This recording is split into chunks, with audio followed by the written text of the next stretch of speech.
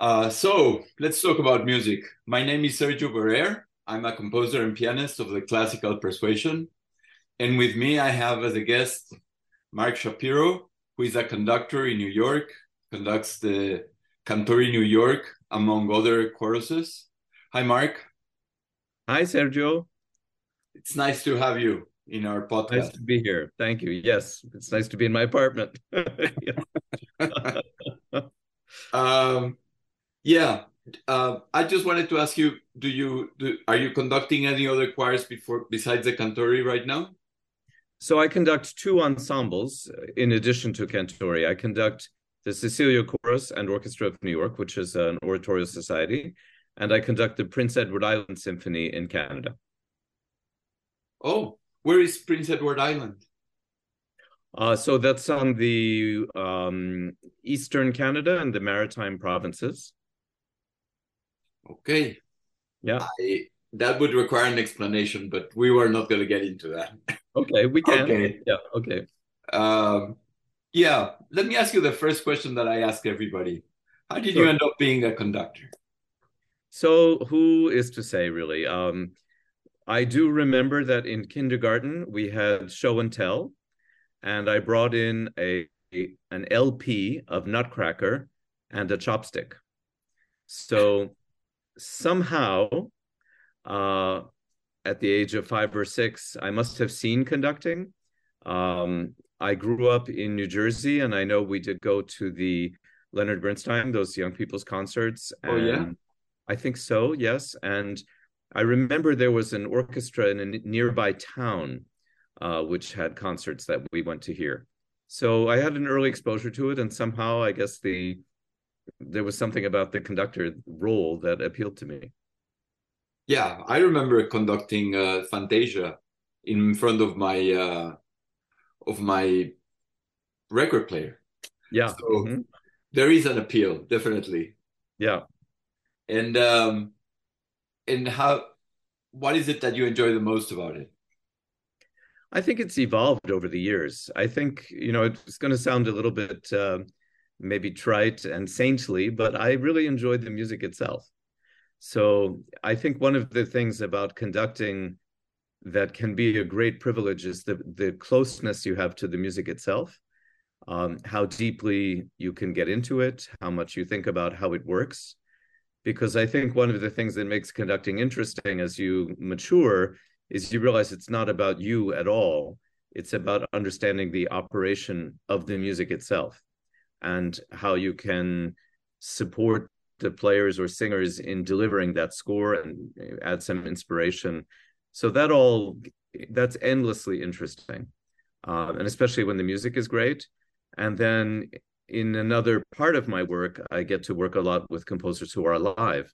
And that's very interesting because especially you can be very interactive about how the piece can um, flow even better and deliver its message more clearly.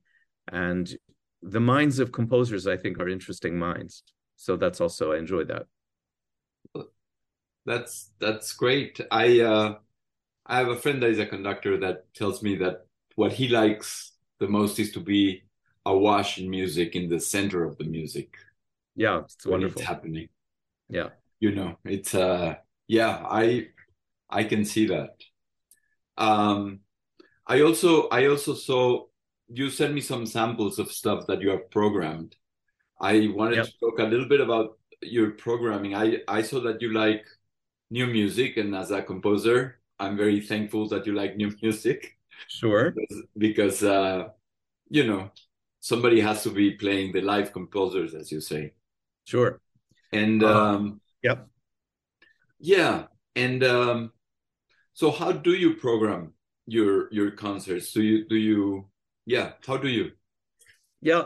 I think there's more to programming often than meets the eye.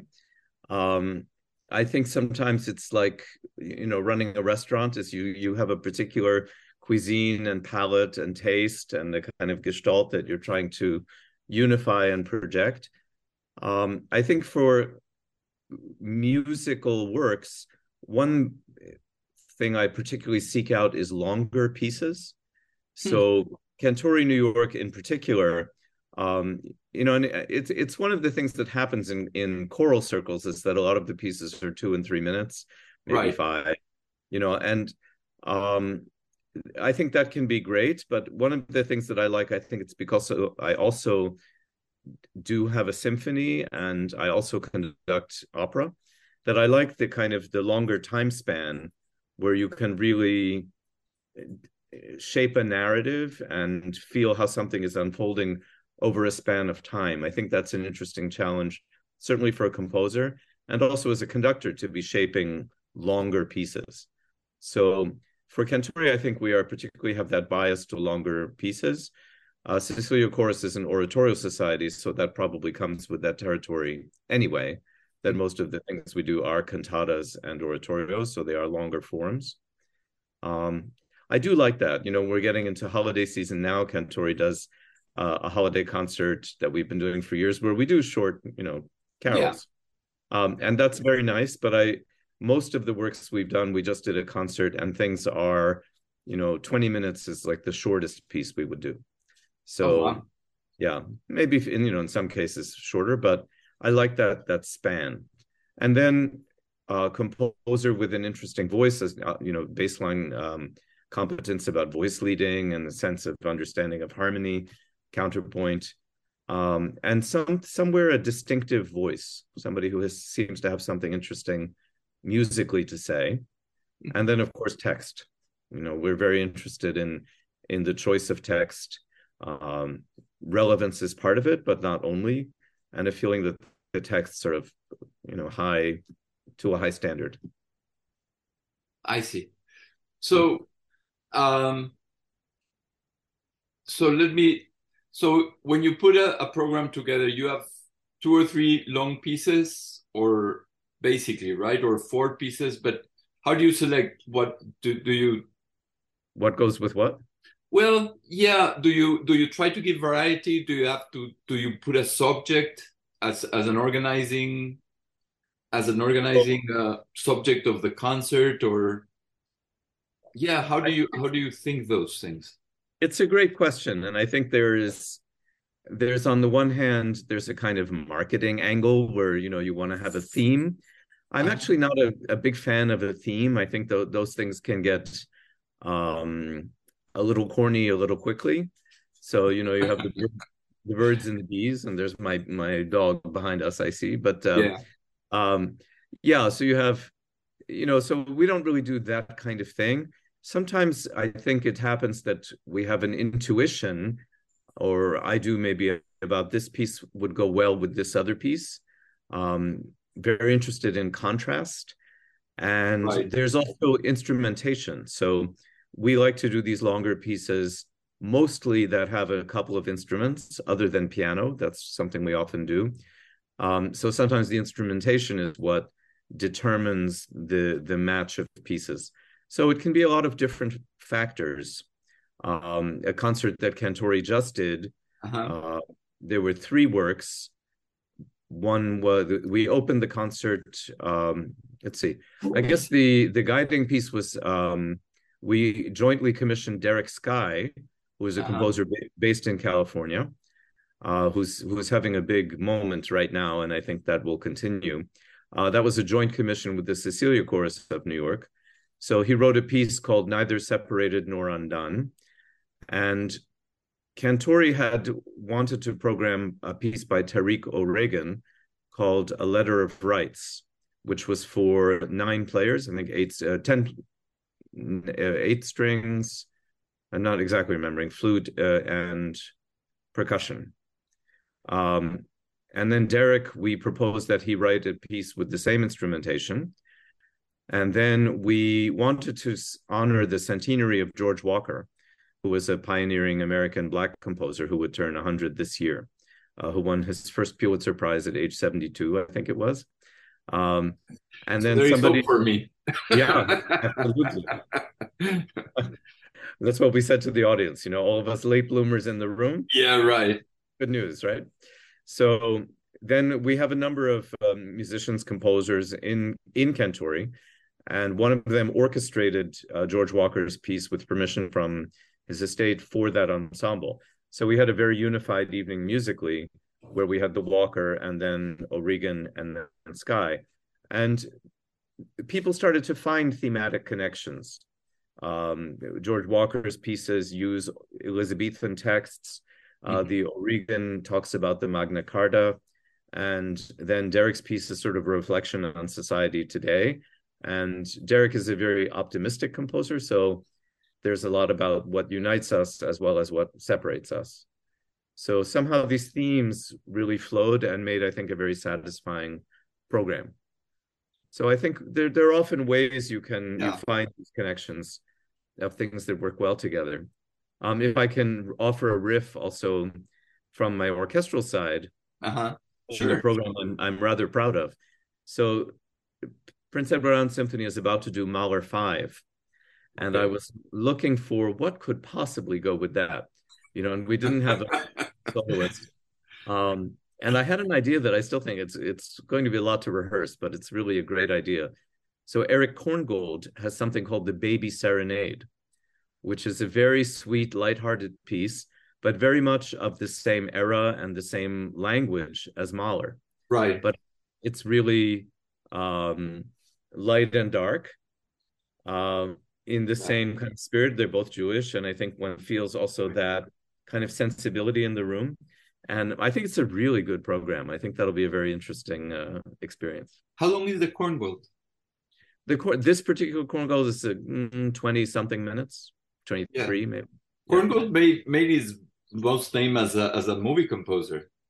Sure. He made a great name for himself, and he brought real music to the movies. Yes, I think like so many of these Jewish emigres, he went to Hollywood and found a lot to do, and a big demand for his work. I think Robin Hood was one of his scores. I was thinking about Robin Hood particularly. Yeah, it's great. And then, his violin concerto is quite famous, and he has Die Tote Stadt, an opera that got a lot of performances. And I think Berlin Symphony is touring right now with his symphony in F sharp. So that piece is having a bit of a renaissance. So wonderful composer. Yeah, that's very nice. I come from the piano background, and during my mentor used to program things. There was a kind of a programming idea at in the 50s, 40s, 60s. You had Baroque, classical, romantic, contemporary. Yeah. It was kind of standard, because I remember his program, he used to have a program like that. And then suddenly I go and I see Horowitz playing, and he has a program exactly like that. Yeah. So that was the style of the time. You have to have from all different times, and you had to show them, but that's how it went. Now, you sent me some very interesting samples. I want to share with our audience now some of the music you sent me. And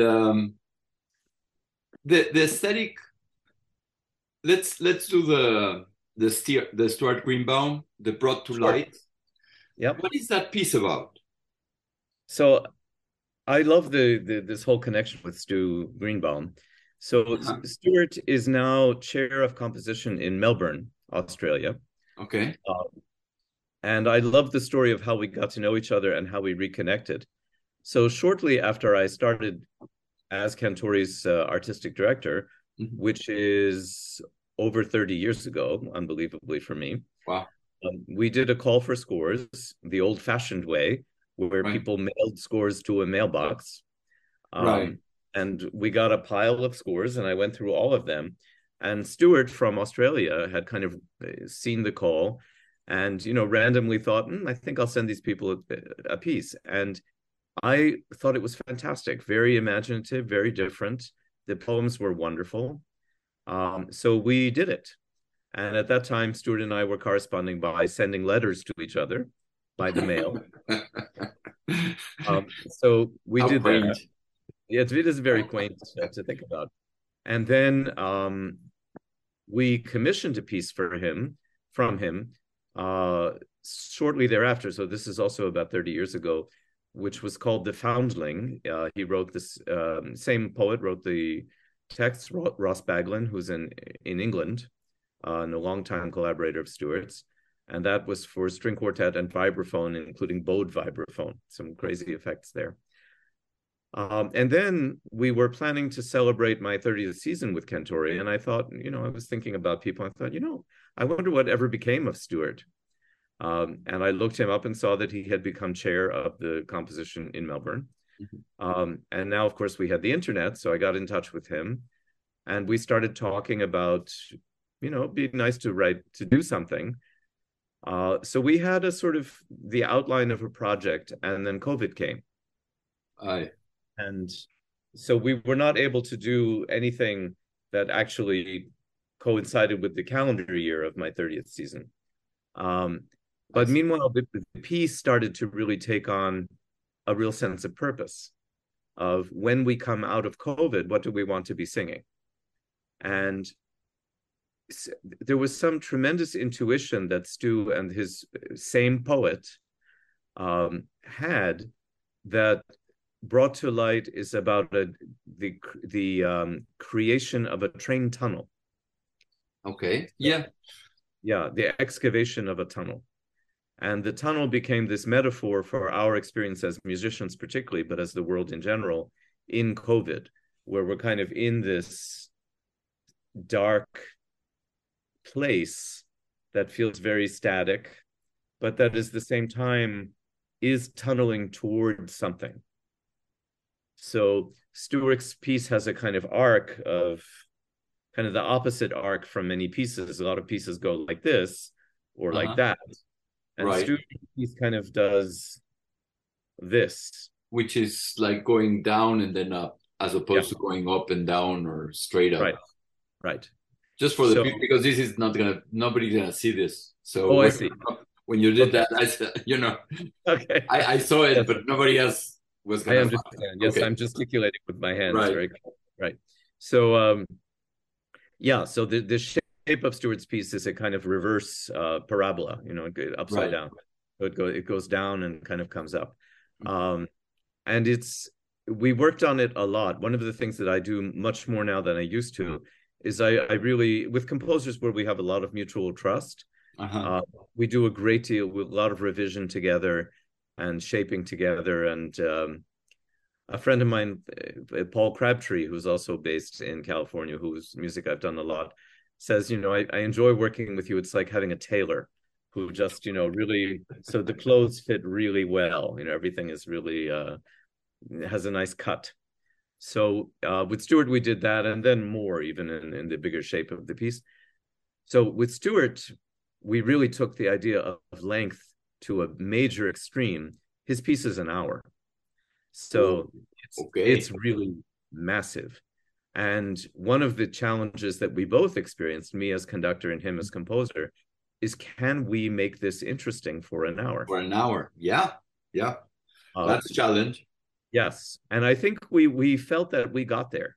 The group stayed engaged, and the audience really came along for the ride. And people felt it was really meaningful to them.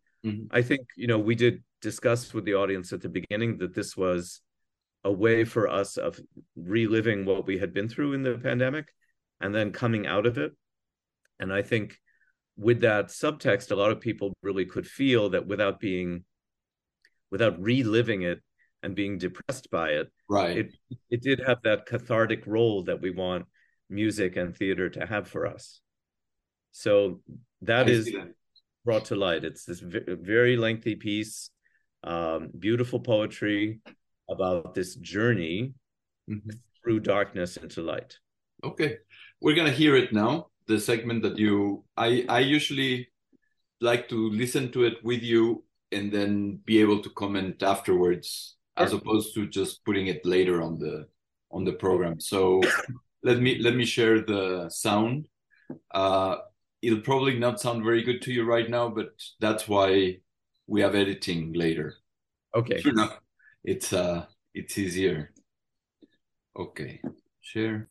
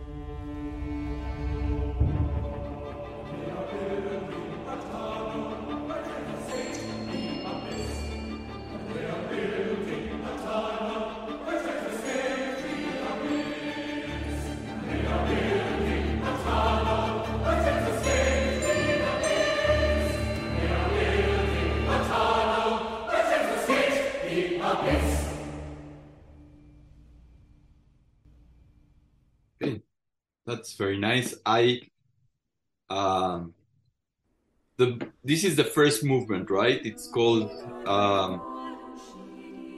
one second, let me try.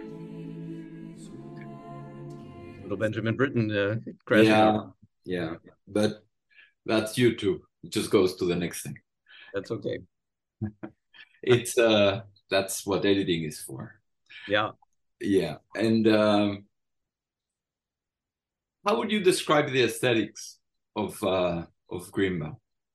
I mean, Well, I think it's a good question. I should mention, I don't know if you want to edit, but in what you played, there's an effective, there's a repetition, an overlay of the thing on itself, right. right? So that's not part of the piece. That's somehow something happened in the transfer of the file. So Okay. there's a technical problem there At the very beginning, you mean? throughout, where there's kind of Oh, the same music is happening 1 second later. So so that's why I was thinking why the diction is not that clear, but if you have it 1 second later, it would throw off things. yeah, so there's something happening in the electronics there. Okay. Um, yeah, I'll have to I'll have to check that out in the copy I have in yeah. the okay. I'll So if we need anything if we need to work on it, I'll yeah, let you know. If it doesn't work, if I hear that there was something a little bit right. fuzzy So about it, yeah, you know, and that if there's an overlay of 1 second, that'll account for it for sure. right. It So wasn't there's that. Yeah. okay. So to come back to your question about what Uh-huh. is Stu The style, aesthetic. yeah, I think it's I think he would probably say that he has evolved over the years, and we talked a lot about a few things. One, I did not know that he was very um, interested in the music of Arvo Pärt. So when he was writing this piece, that was very much in his mind. Uh-huh. And this idea of kind of ritualized repetition is Yeah. something, one of the big questions I think that musicians have always wrestled with and continue to today is what do I do with repetition?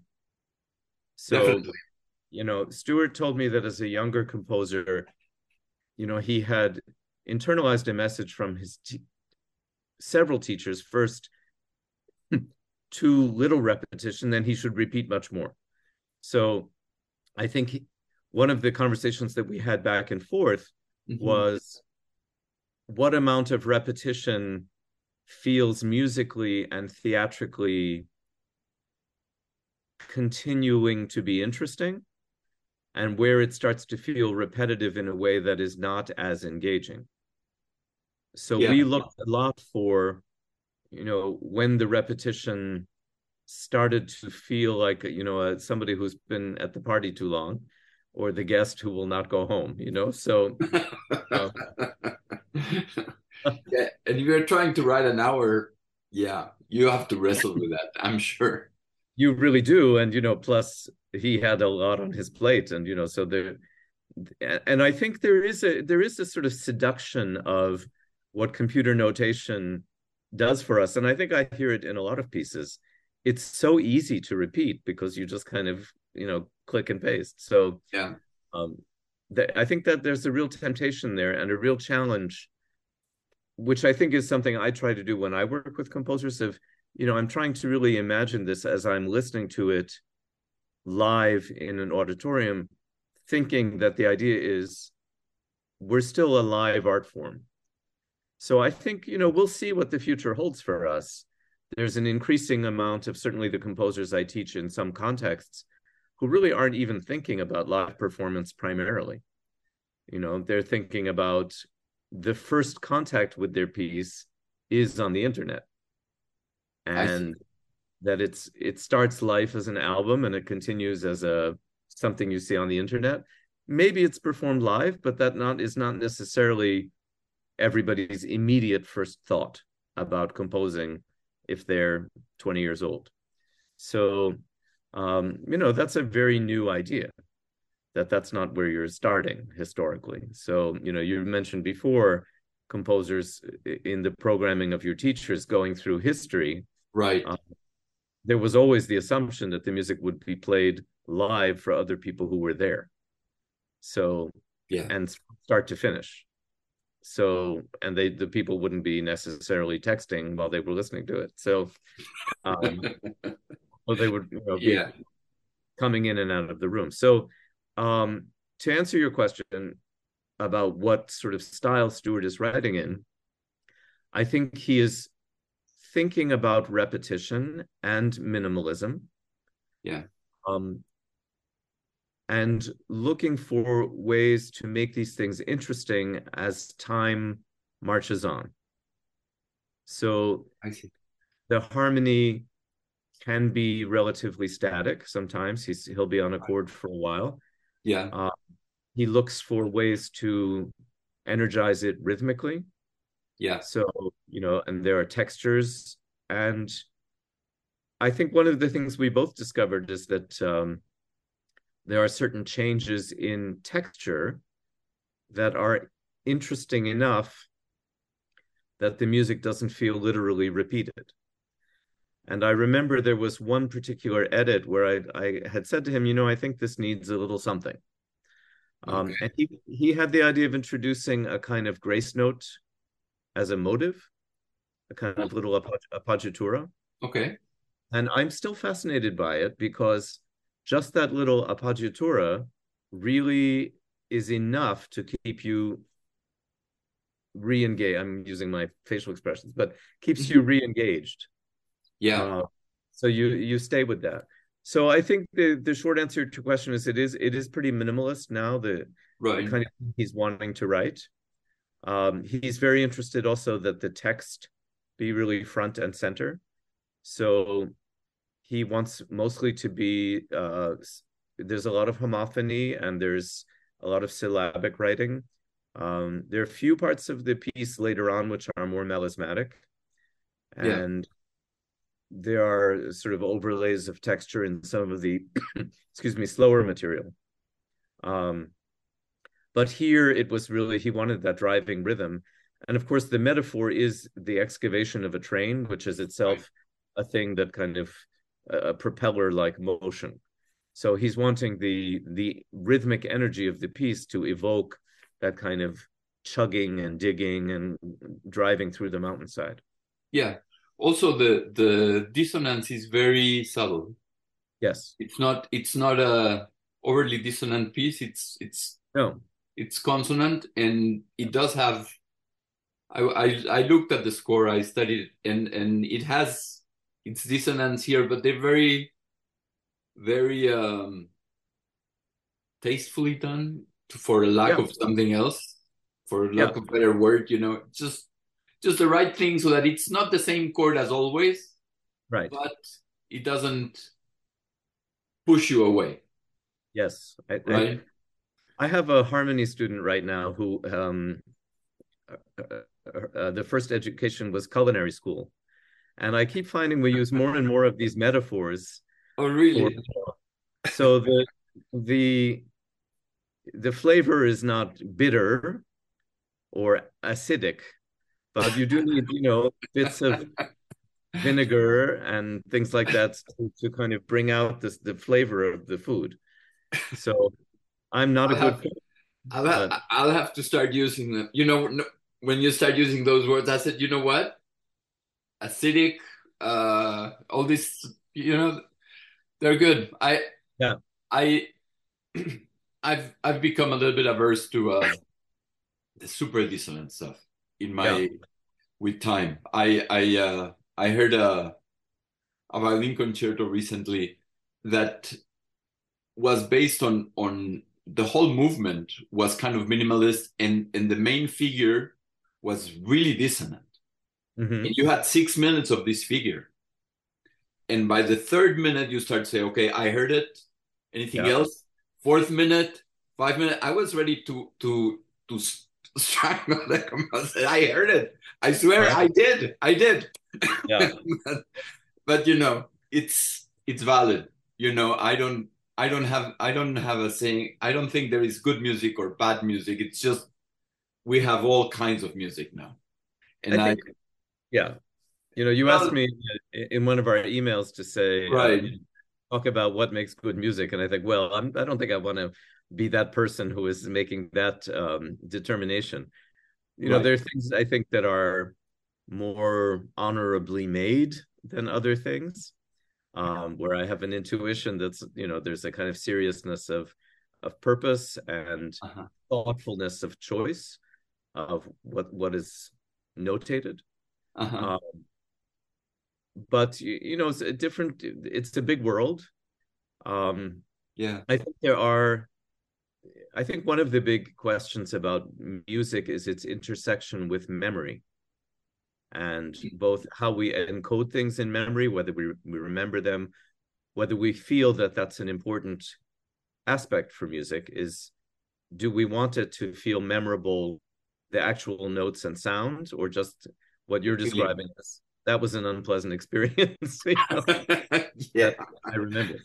And And I knew the composer from before, and I said, well, I know what I'm. And a friend told me, no, this is a very sweet piece.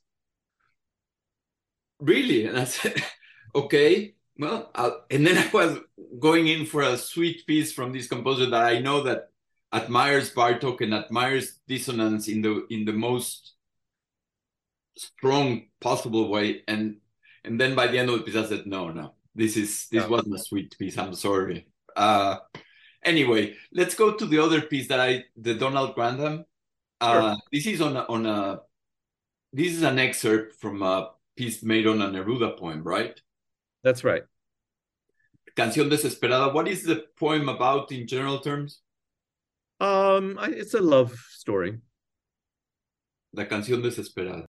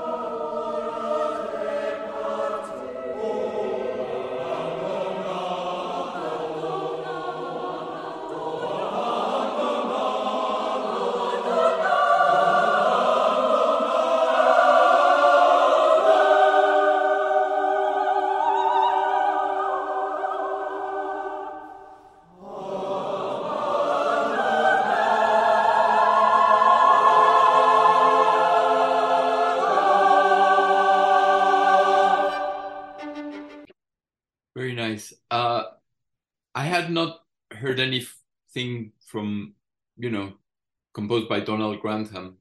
Can you tell me a little bit about him? Sure, he's been around for a long time. I first knew of him. I had seen his name on a list of people who studied with Nadia Boulanger. Oh, The famous French music teacher of the right. 20th century. And many, many years ago, I'm not sure if he sent it or his publisher sent it, but he had a cycle of Emily Dickinson poems that I've always had in the back of my mind. I've never done them yet. I don't think he knows that, but I've retained them as on my to-do list one day. He is in Texas. Not remembering quite now which university he teaches at, but it's one of the Texas universities. He's been teaching composition there for a very long time. I think the piece we just heard, I think it was commissioned by Conspirare, which is the group in Texas conducted by our friend Craig. Right. I believe. Anyway, and I'm not sure how I came across this piece, whether Don sent it or Craig did. But it's very much right up my alley in all the ways we talked about. So it's about 20 something minutes. Mm-hmm. I always love the interaction of this kind of virtuoso soloist with the chorus. And in this case, it has three virtuoso solos. It has soprano, baritone, and the violin. Right. Which is great. And it's very, I think he may have written it for guitar originally or the other way around, and then recast it with this violin. And the violin is wonderfully used in this piece. And it's always inspires me how much mileage he gets as a composer out of just one instrument. So the violin brings so much to the table in terms of energizing the piece. I think one of the challenges always in choral music is it can be hard to get speed and rapid rhythmic things without instruments. I mean, it can be done, and people do it, of course. But there is a kind of default to something slower in a lot of choral music. And I think, temperament does not live there. So I like these things where there's some crackle and electricity in the room. Right. For the piece we just heard from me really has it. And I think it's interesting, even that recording we recorded, we performed that piece. That's a live recording in the Church of Saint Francis Xavier in New York, which is a gorgeous church, but very, very churchy church acoustically. So even in that space, the piece has a lot of fire, and you can hear these beautiful soloists. And we heard there the soprano's entrance, which is an offstage entrance. Mm-hmm. So, he's saying, I wish there was somebody out there, for me. And there she is, there she appears saying, here I am, off stage. So beautiful. I'm sorry. Go ahead. There is one question I have to ask you. This is an important question for me. When you go into these type of harmonies that are not traditional, and sometimes they don't follow the normal progressions, and there are still harmonies you recognize the chords, but they are not linked by the normal progression of chords. Do you find that they have a harder time reaching an emotional level with you or with your audience, or you don't find that?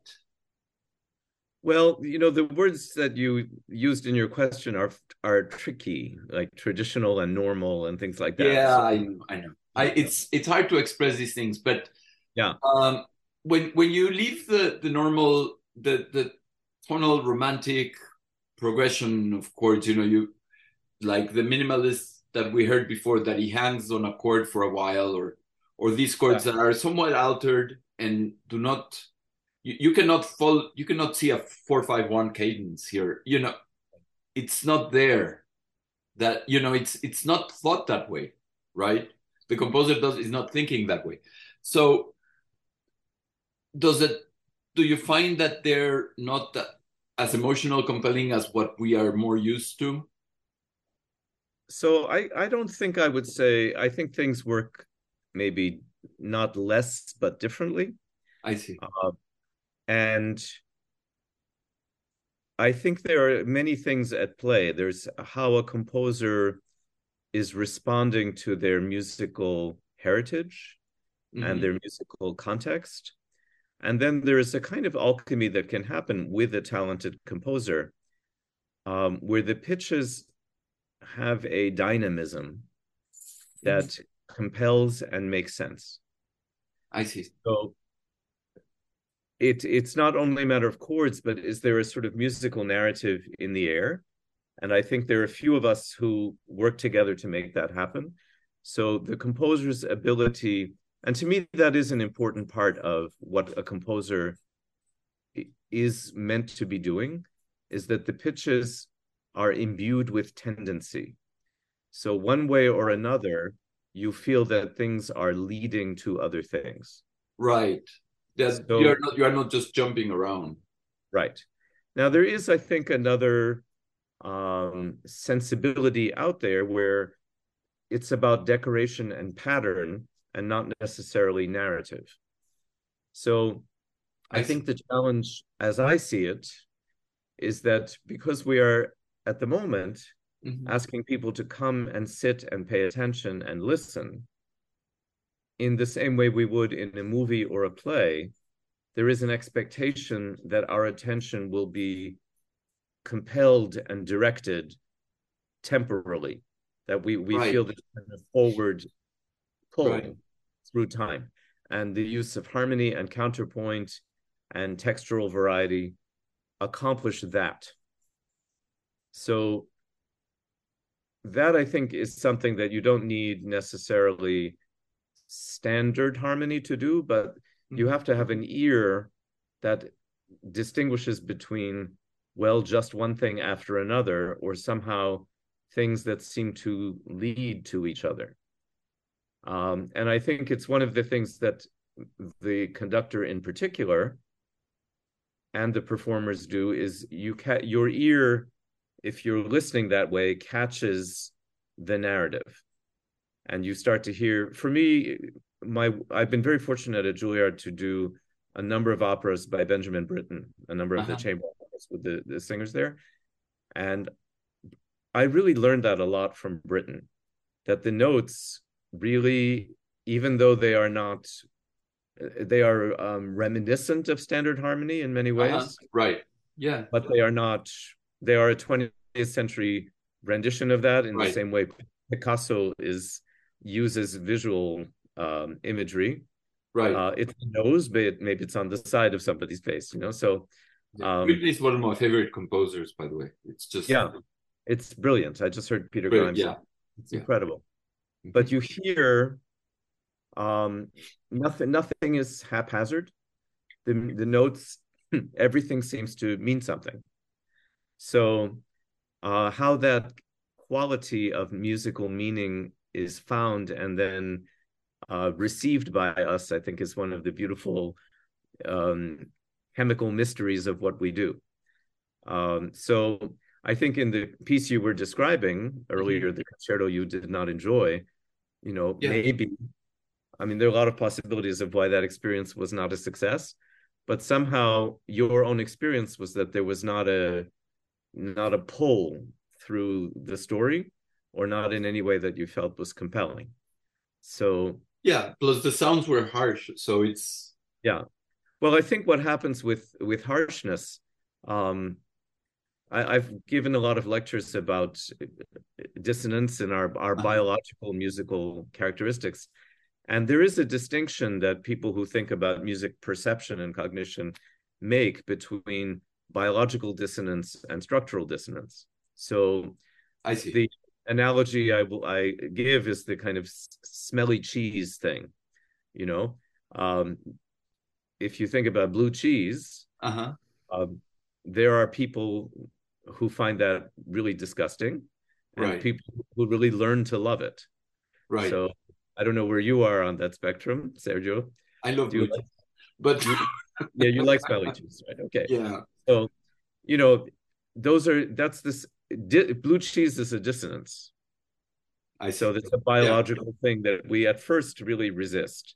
And our ear, intervals that are below a little bit narrower than a minor third, we really experience them the way we experience blue cheese. It's a dissonance. right. So It's very then, interesting. yeah. There is another element I think that uh, I think that harmony, the way that Bach and Mozart and Beethoven used it, um, is not an invention but a discovery.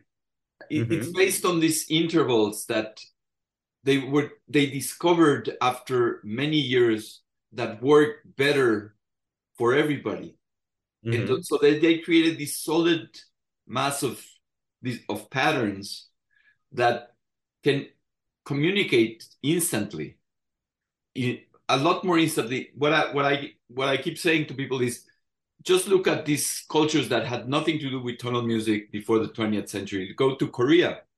They have Hmm. Korean pop. They have Yeah. the same chords. They didn't know what that was before, but once it gets into the culture, the tonal, the those things, kind of people get them pretty fast. Whereas other systems do not are more made up than discovered. I don't know if I'm right or not, but if that is the case, then it's a little bit going against the current right now for composers, because we have to find new ways, because it's instinctive. You want to do your thing, but now you are against this body of work that is really masterful. Another friend used to tell me, the problem is that classical music reached perfection. And then what Hmm. do you do? I think, the Harold Bloom talks about the anxiety of influence, the critic Harold Bloom, and I think we certainly feel the burden of the past Yes. always. And I think the internet has made that much harder because the past is on YouTube at a click away. So it's and there's so much more of it. Yeah. So even when you and I were in school, there's way more past now than there was then, and it's much more present. Everything is recorded, everything is there. So, it's hard to think of when I often will teach Rite of Spring. I'm teaching it now, and you Right. think, when that piece happened, that was a real game changer. Yeah. It's kind of hard to think of how somebody would change the game to that extent at this point. So, and in a way that could still be intelligible. So, but when you look at Rite of Spring, you can see there are a lot of the same, or a lot of what Schoenberg was doing. There are a lot of the same historical uh, inheritance is still present. The rhythms and the storytelling in other ways. So I think I am always of the belief that I think history is a big part of who we are as individuals and as a culture. And I think we sometimes have the fantasy that we can start from zero and there's no past and no culture, but I don't think that is how human beings are as animals. So I think we live in our context. Right. And I think we will discover new things, but Yeah, they always come, it's not easy, and you have to think outside of the big box that we are right now in. yeah, As you say, all the past is right now, and getting out of the box might be harder than before, because the box is huge now. yeah. No. So thinking outside of the box will take some work. But all right, with that last comment, I want to thank you very much for joining me.